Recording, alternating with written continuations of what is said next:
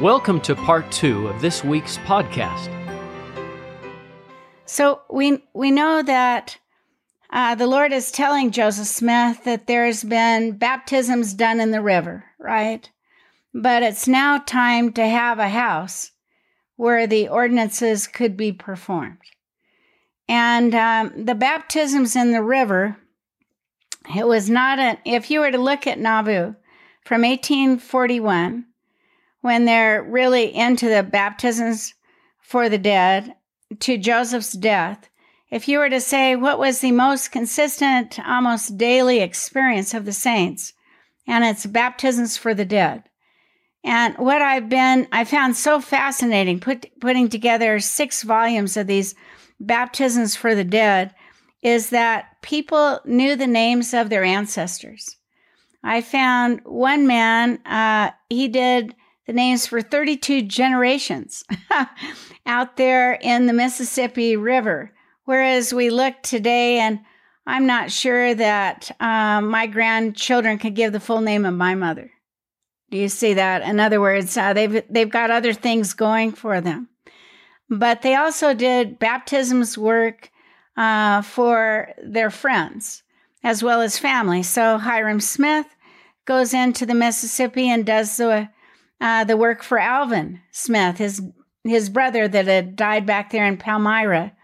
Don Carlos Smith did the work for his friend, quote, George Washington, who obviously they aren't peers, but the women of Nauvoo, when they wrote of Don Carlos Smith, said he was the most handsome man in Nauvoo, as long as he was wearing his Nauvoo Legion uniform. So obviously Don Carlos Smith liked George Washington. But by section 24, the Lord is saying, I need a house. And I think that it's pretty interesting.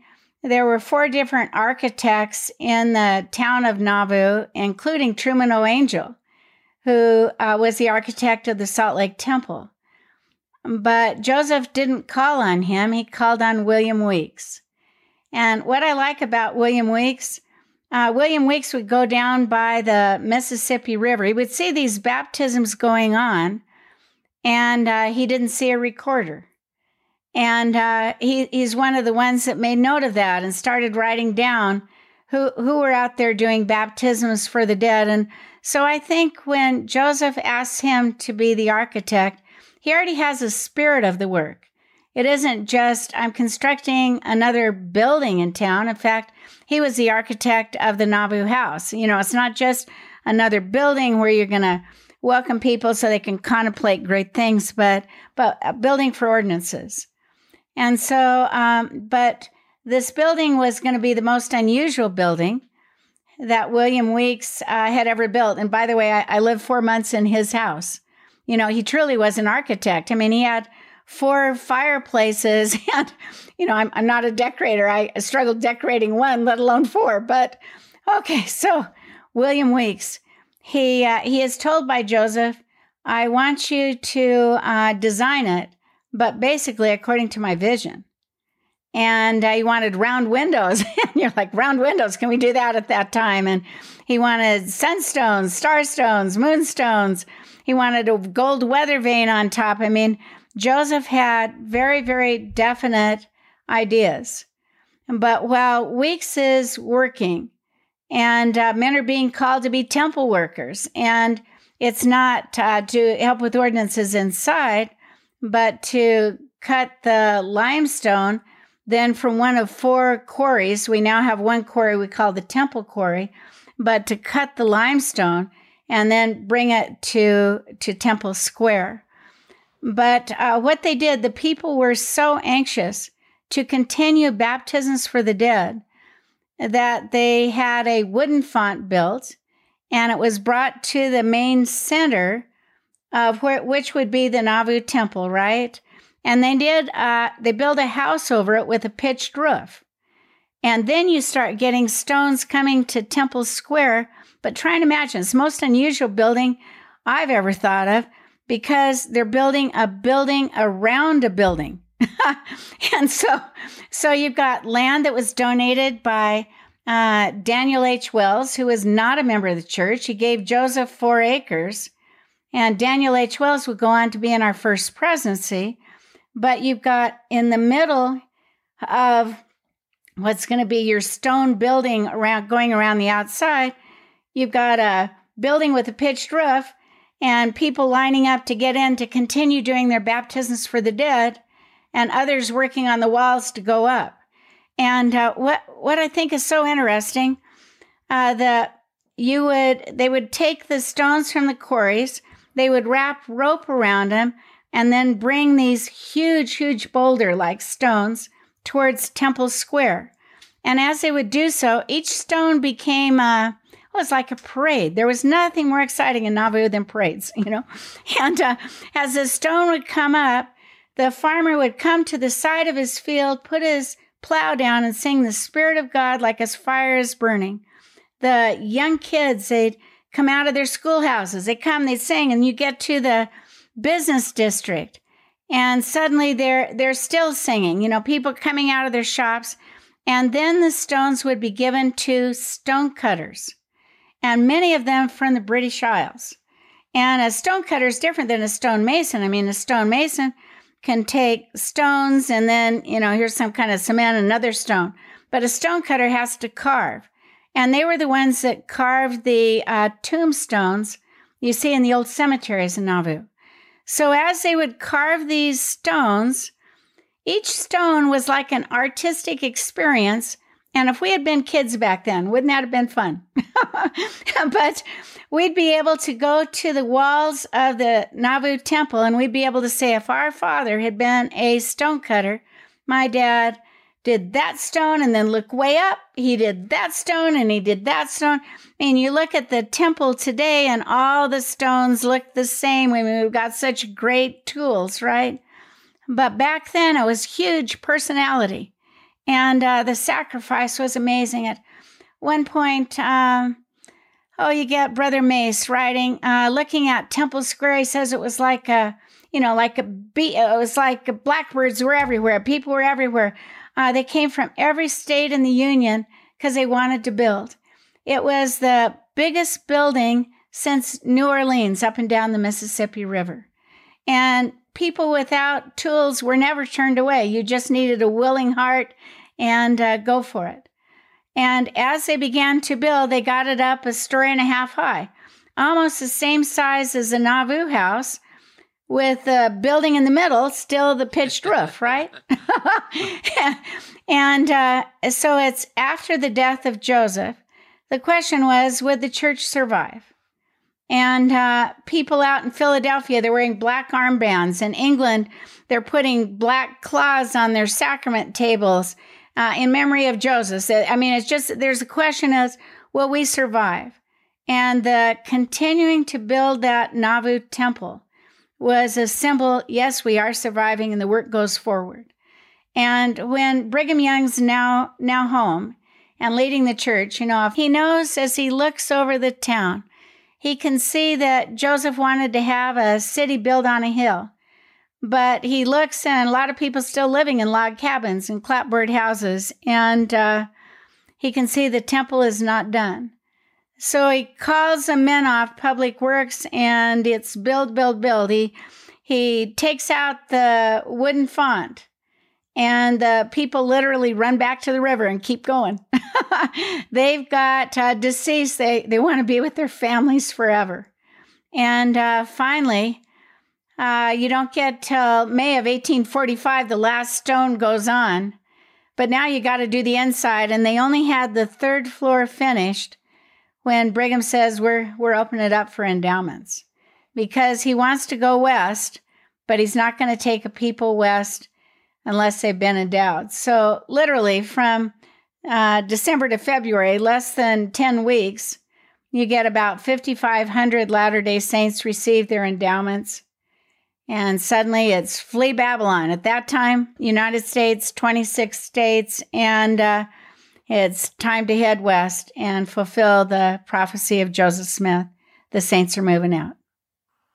Wow, that's so interesting to hear. I love that idea. The stone would go by and the farmers would stop and sing. And I've never heard that before.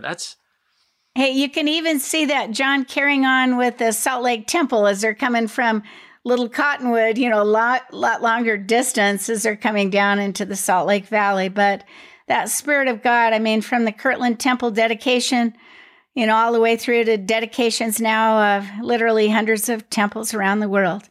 Spirit of God, like a fire is burning. And truly in Nauvoo, it was such the case. I like what you've added too about Brigham Young. So tell us again, the temple is about how far along when Brigham Young takes over, and okay, we got to finish. What was it? All right. So the temple is about what they called a story and a half high. It's kind of up to the window line that you see. And for Brigham, he wanted that temple built. He wanted the saints to, in essence, build their memories of Joseph Smith. You can look at, my favorite story goes, two stories to Wilford Woodruff. At one point, he's riding in a carriage, and he's a little bit outside of Nauvoo, and he sees the John Benbow farm, obviously a more famous farm in England. But he sees Brother Benbow, and he walks out into his field, and he goes, Brother Benbow, he goes, I don't even think the Garden of Eden could be as beautiful as I now see your farm. And Brother Benbow says, oh, thank you, Wilford. He says, I've just dedicated it to my memory of Joseph Smith. So shop, barn, and for Wilford Woodruff, people have said, oh, he only lived in his house, less than a month. And what was he thinking? He must have known they were going west. As he was walking down the stairs, he was carrying a table. There was a dent in the floor. He pulled it back. He said to his wife, you have to wait. He fixed it, put the small rag rug right back over it, gets in his wagon, and she goes, what are you doing? And he goes, we're going. And she goes, but it's been so long. In other words, everybody else is lining up to go. And he goes, someday, as he left the front door open, he goes, someone may know that Wilford Woodruff lived in this house. And he said, it's my memory of Joseph. He goes, I have to leave it perfect. And so what you've got, you not only get the building of the Nauvoo Temple, but when not building, Heber C. Kimball is in his home 40 some odd days. And I go, did he ever plan to really live in it? And I go, oh no, it's his memory of Joseph. Much like, I've had people, testimony meeting. I go, if we were told to do that, I'd have to buy my entire block. There would be Hertz Castle, and then there would be Black's memory over here, right? Because, they just wanted to show the Lord their devotion, their soul appreciation to live at a time with the prophet of God. And imagine we live at the same time with the prophet of God today. How lucky couldn't we be? Yeah. And someday someone might want to know that Wilford Woodruff lived here. That's amazing. When do you think that Brigham sensed that we're not going to be staying here? We're going west. We know that Joseph Smith, when he's over at Montrose in August of 1842, will be leaning against a building, say to Anson Call, that the saints will be driven from here to the Rocky Mountains. And in the Rockies, we will become a mighty people. So we know that Brigham Young, he serves mission, and then England. And then when he's back, you see him kind of coming back, and you see him side by side with Joseph, really, once he's back, and told, as we get into later sections, that he doesn't have to leave his family anymore. And I would assume then at their various meetings that they're talking at great length about what's coming up. Don't you have an upcoming book about Joseph and Brigham and their friendship? I do. In fact, it's already out by a company called Aspen Book. So it's Joseph and Brigham, an Eternal Bond. And their relationship from day one is pretty interesting. I guess what I like about it is Joseph chastised Brigham on not just one occasion, but Brigham never overstepped his bounds. Joseph was always his prophet. And how much older was Brigham than Joseph? Well, Brigham's born on June 1, 1801. Okay. And Joseph then in 1805 in December. Okay, a few years older. I've noticed here, Susan, that they might think, well, we can just use the river, and the Lord's saying, we need a house, right? Right. Well, some people, would come and they would watch the saints, and they found it very curious. And at one point, down in St. Louis, we can find a newspaper article saying that there are 7 wonders of the world, but we've now seen the 8th. And it's the baptismal font. They went and were allowed to go in the clapboard house. And I think sometimes, well, it seems to me the Lord, when you're doing something sacred, you don't want people that can heckle, mock, and find it just a mere curiosity. Because I know when I've done the work in the temples for my loved ones, wow, it's so sacred to me. Yeah. He says in verse 37, how can these things be acceptable unto me except you perform them in the house, which you have built in my name? He says, this is the same reason I had Moses build a tabernacle in verse 38. I want to give you these things. John, you've brought this up over and over. I want to reveal to my church, he says in verse 41, the things which have been kept hid before the foundation of the world.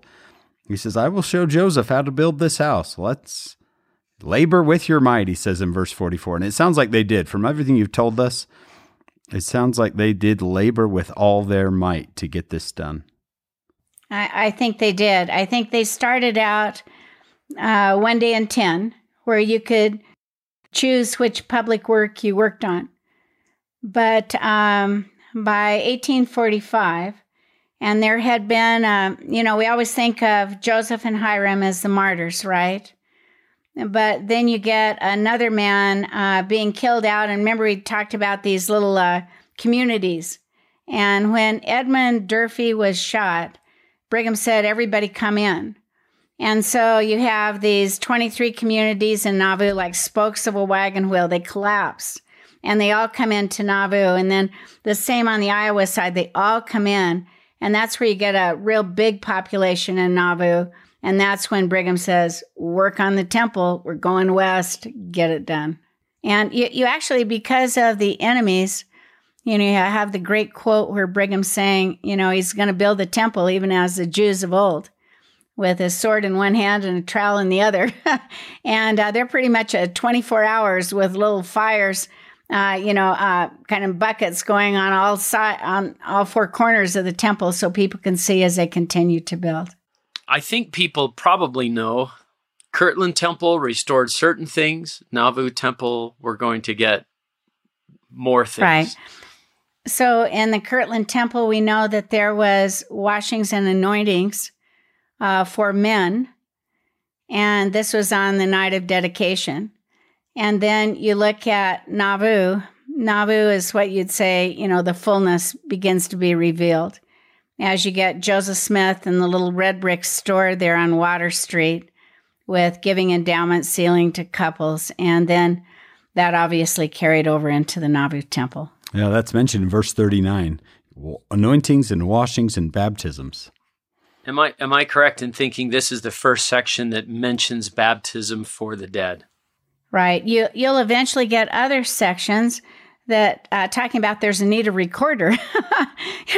Somebody write all this down, make sure we've got it, and then you see our great organized system. I think one thing I liked, maybe it might be worth saying, is that when the temple is finally open, December 10th, and it's for endowments, you'd say, who's in charge of the temple? In other words, Brigham passes it on, and he passes it on to the 70s. So as they went to the temple, they've got these 35 quorums of the 70s, and you'd say, quorum 1 had this day, and they would take themselves and family members old enough to receive the endowment. And then once temple 1 had finished, next day, here's quorum 2, and once you get out to 35, you're in February, and then that's when Brigham says it's time to go. The first temple recorder was John D. Lee, our man of Mountain Meadows' infamous fame. But And it's interesting. He actually built the largest house in Nauvoo in memory of Joseph. It had 23 rooms. So there he was. So different phases of our lives, right? Susan, what's the rest of the section? So it seems like the first half is about the Nauvoo temple and the Nauvoo house. Then we're kind of going person by person here. Are we talking about mission calls? What you get the person by person is you start with, you are to buy stock in the Nauvoo house, right? And you begin to name it, but then you get this kind of person by person. And the one you'd probably find the most interesting is Alma W. Babbitt. And Alma W. Babbitt, the Lord is not pleased with him. And the crazy thing is Alma W. Babbitt asked Joseph, take that part about me out of the section. And Joseph said no. But the part I think is so fascinating, Alma W. Babbitt, he's an attorney in 5 different states. So you'd say, wow, he's got a lot going for him, right? And he was a stake president in Kirtland. And so he's told in that section to beware of the golden calf. Do you see it?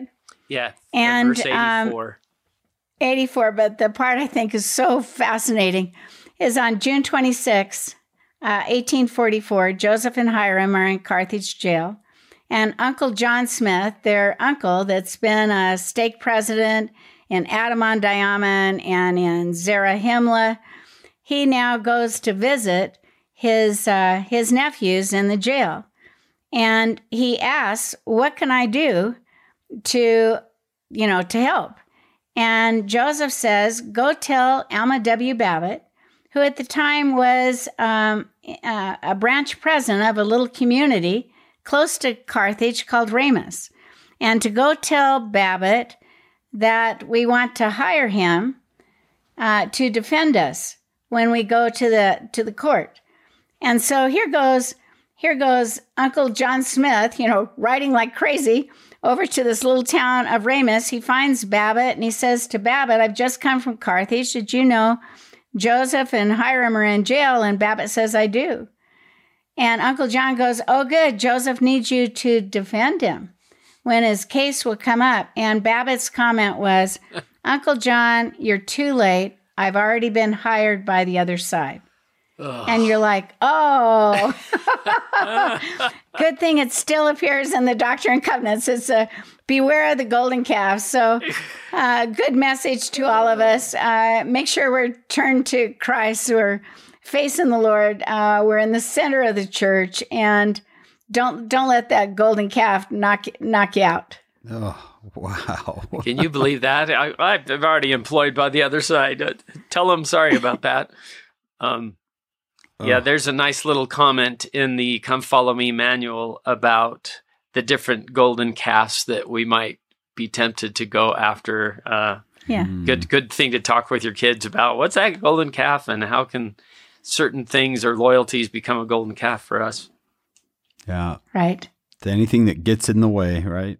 Oh. It gets in the way. And then the rest of the section, it's like the reading off of the names of the leadership from the church all the way down to the leadership of the deacons.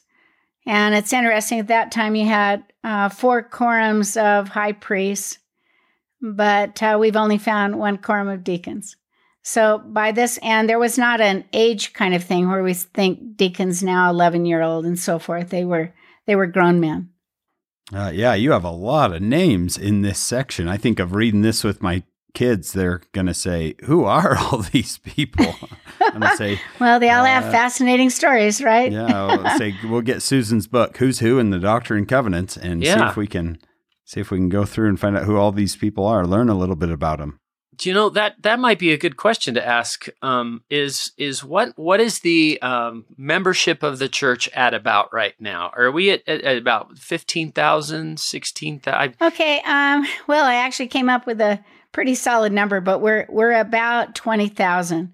But what you're looking at when you look at Nauvoo, Nauvoo's a young adult church, And there's a reason they call Lucy Mack Smith Mother Smith. You know, she's atypical, and Father Smith, he's atypical. So you're looking at a fairly young church, and you're about 20,000. But some, you know, there's some accounts there could be many more, because those are the ones we can name. But those we can't name that are far flung, that never made it to Nauvoo, are difficult to find. Such an interesting, I love hearing that. I remember as we talked about forming the first quorum of the 12, that it might have looked like a young adult activity, except for a couple of them. And just that they're doing this for the first, they're young. I love that. And what what I've found, and, if you were to say statistics, there were more men in the church than women, where you couldn't see that in a typical ward today. Not but today, yeah. You got to, not today, but remember, Joseph and his followers are always pushing against the west, and the man goes west first. And so you'd see that, you'd see in that Joseph's church, basically coming from the British Isles ancestry, as you look at the group, pretty homogenous, actually. Not a lot of ethnic in that original church. Yeah. Can you tell us what's going on in Kirtland? I see something about, in verse 83, about William Law. Weren't there some that were trying to go back to Kirtland for business reasons or whatever, or trying to get others to go back to Kirtland? Right. Well, the same Alma W. Babbitt we talked about, that very excited, the golden calf. He will be one that will head back to Kirtland and try and stop some of these saints that were heading up to Nauvoo, so they could build up another stake again in Kirtland, Ohio. And for Kirtland, many of the people loved Kirtland, and there was an advantage, and a lot of the old saints were still there, like Martin Harris, and the temple was finished. But the Lord and Joseph wants them to keep moving on, come to Nauvoo. I think sometimes we talk about the Kirtland period and the Nauvoo period of church history. Is that a designation we use? And I've always thought, where do we fit Jackson County into there? Is it kind of in between, or is it simultaneous? Yeah. So simultaneous. I think at one point we know everyone's called to Kirtland, and then those that were called and elected to go went to Jackson County, and then by 37 and going 38, Kirtland clears out of the Always Faithful, right? And then they join them in Far West. That's where you go. And then finally, you've got a real substantial group in Far West that moves to Quincy and then up to Nauvoo. Yeah. I was looking at this section, Susan, and I see the name William Law, and there's such great blessings that could be coming to William Law. Verse 97, it says, "If he may ask and receive blessings, let him be humble before me and be without guile. He'll receive the Spirit." And that's verse 97. It goes on to say all these wonderful things to William, and there's something to be said of, these blessings are available, but William Law is one of those who turns on Joseph Smith, and all of those blessings get kind of wiped away, at least for a time being, right? And I think something I'm going to bring up with my children is the idea of staying true through difficulty and being humble. Let him be humble before me and without guile.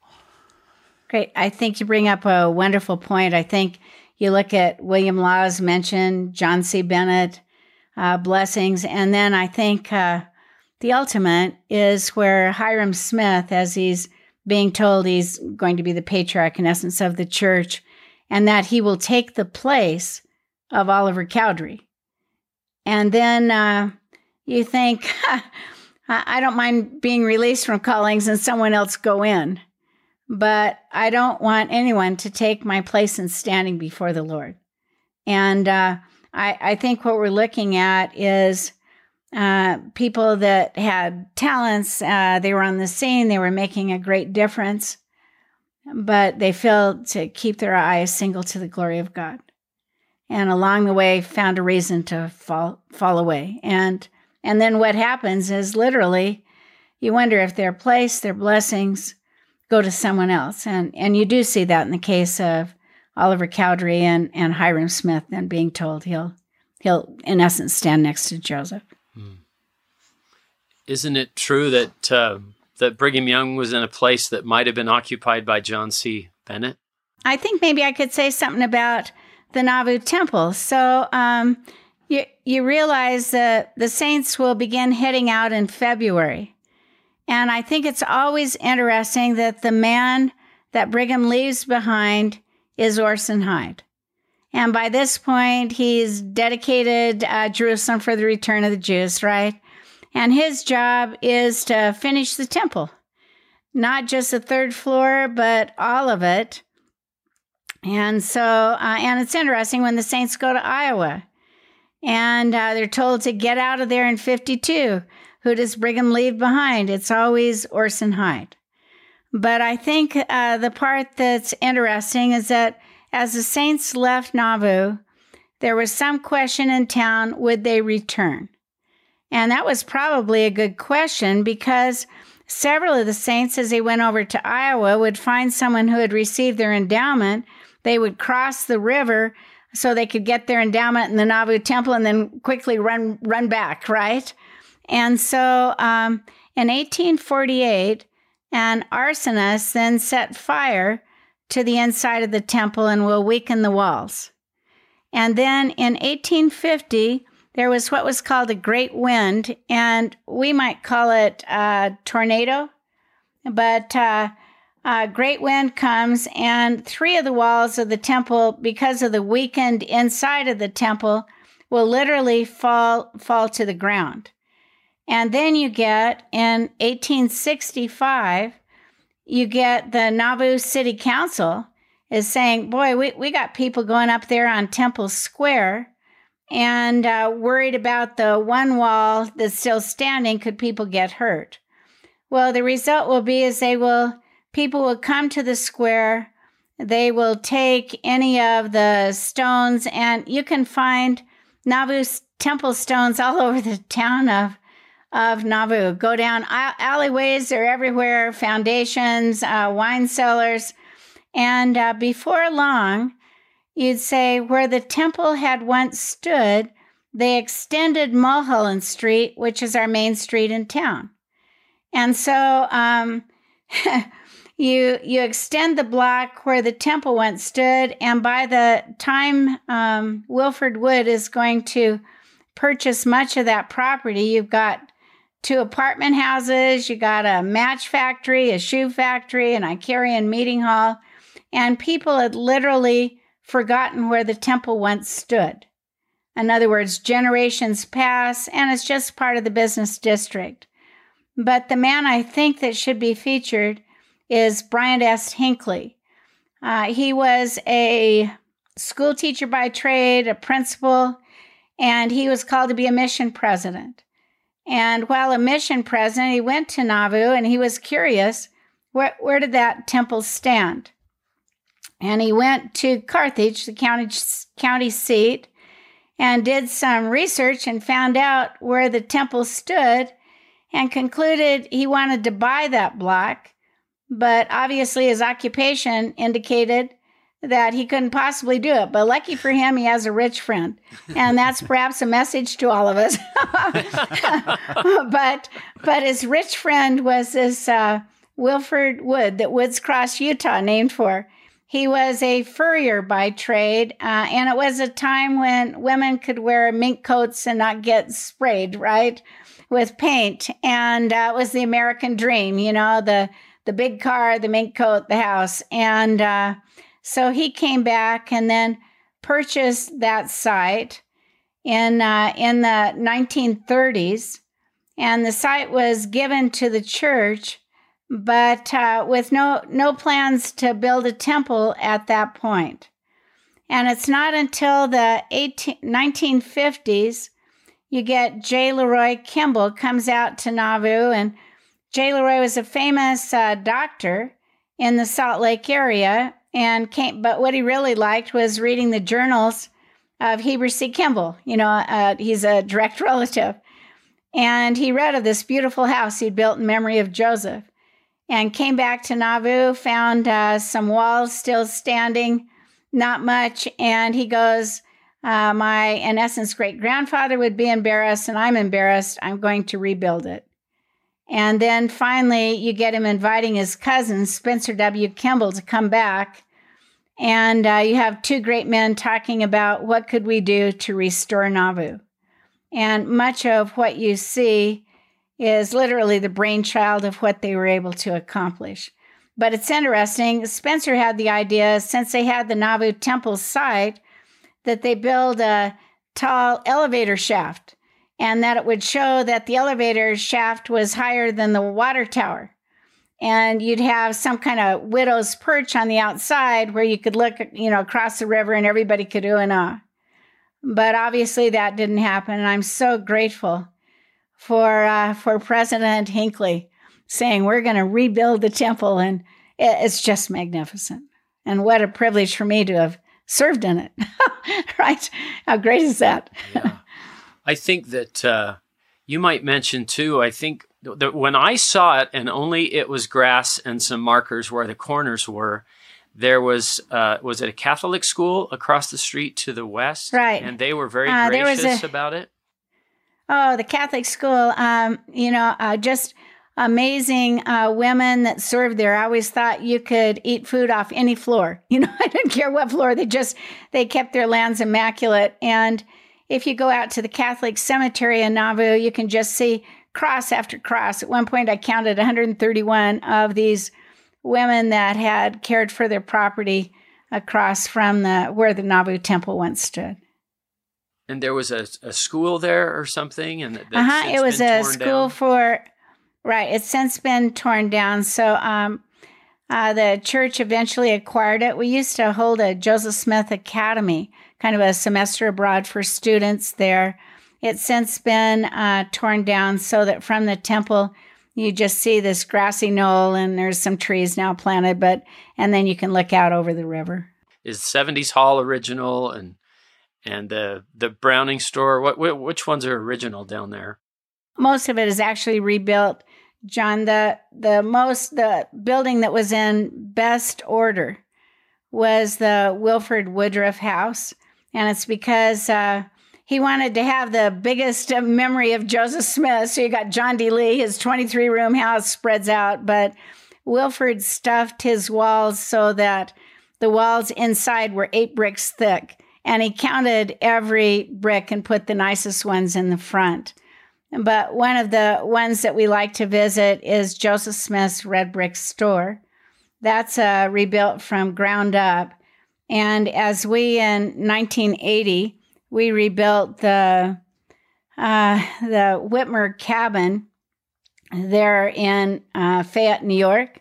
And at the very same time, the Reorganized Church, then called that, rebuilt the Red Brick Store. So much of Nauvoo is rebuilt as opposed to it still standing. Yeah, and but there's if good cold root beer at that Red Brick Store. For sure. But if I were to say, let's say you go to Nauvoo and someone pretty famous said Nauvoo is like a gigantic cake. Most of it's frosting, so you could maybe, if you didn't see the bakery, you'd probably be okay. But the sights to see, you want the temple. You want the temple for sure. And then any burial ground. And you couldn't always count in Nauvoo that Joseph would speak on Sundays. But invariably, he would show up at the burial grounds. And it's interesting, they would bury on Thursday and Monday. And Thursday's a traditional day when Moses climbed Mount Sinai, and Monday's a traditional day when he came down with the tablets. And you see Joseph in Nauvoo becoming very Israelite in his thinking. And why you want to visit those cemeteries is because in the cemeteries, he introduces much of what today we know of as temple work.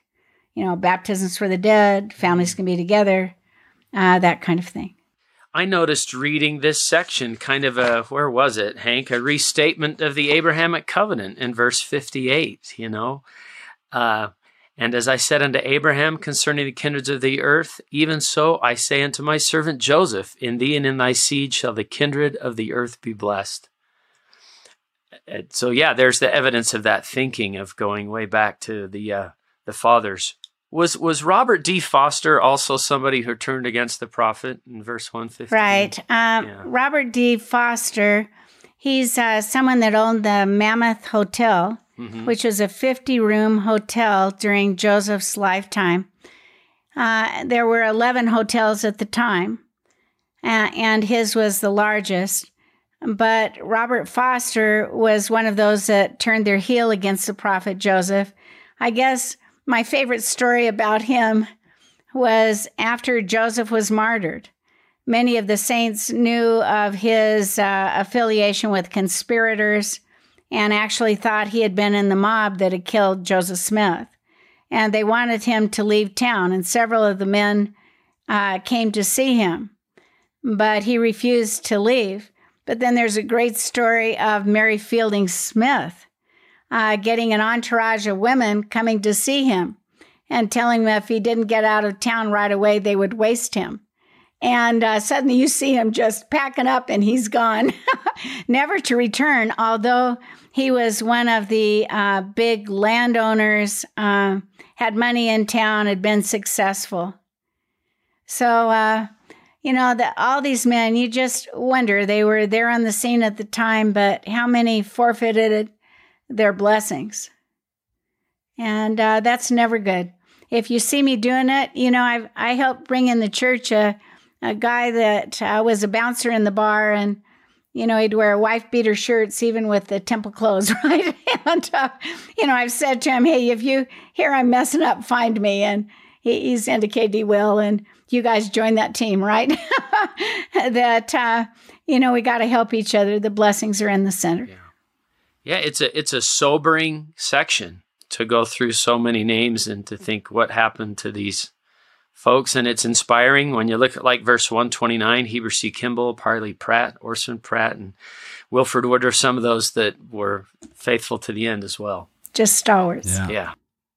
Susan, to finish, I want to look at section 124, of course, that's our only section today, verse 125. So 124, 125. And it says, Joseph is a presiding elder over all my church, a translator, a revelator, a seer, and a prophet. You've studied his life as much as anyone alive today. Joseph, his name is known for both good and evil all over the planet. And we all know what side we're on when it comes to that argument. So I think our listeners would love to hear from someone who studied him so much, what you think of Joseph, the presiding elder, the translator, revelator, seer, and prophet. Thanks so much for asking, Hank. I know that Joseph Smith was a translator. I mean, we have such evidence. Just look at the Book of Mormon, right? Prophet, seer, revelator, all of the above. I've studied the life of Joseph, for as old as you can possibly get. Here I am. And I'm not bored in the process. I am very concerned of the day in which we live, in which people who have done sloppy scholarship are getting so much time on the internet and space. Truth has to edify. And what I'm seeing in their work, I'm not immune from that. There's hardly a day I don't get something that goes, really, how do you know that, lady? I'm so grateful that I can turn to documents, pages. I mean, it's just obvious that Joseph is being attacked. I'm grateful that I can stand on the side to still say that he is a prophet of God. And the blessings that has brought to me and to my family and to my loved ones, I will be forever grateful. Yeah, I think one day, Susan, you're going to meet Joseph Smith and Emma Smith, I hope and so. they are going to be grateful to you for your work. You have touched thousands of lives in holding up their look name. what you guys are doing. yeah. I'm a pawn. You're big players. Yeah, we feel so blessed to have had you with us a third time. This was just a treat. Oh, that's for a us. treat. Choose me again. It's my favorite. Yeah, we love having you with us. Tell everybody to go to Nauvoo. Don't miss it. We want to thank Dr. Susan Easton Black for her time with us today. We want to thank all of you for listening. Thank you so much for being with us. We have an incredible production team and executive producers that we need to thank. Stephen Shannon Sorensen, and then our production crew with David Perry and Lisa Spice and Jamie Nielsen and Will Stoughton. We want to thank you so much for your work and effort, our wonderful team. And we hope you'll join us on our next episode of Follow Him.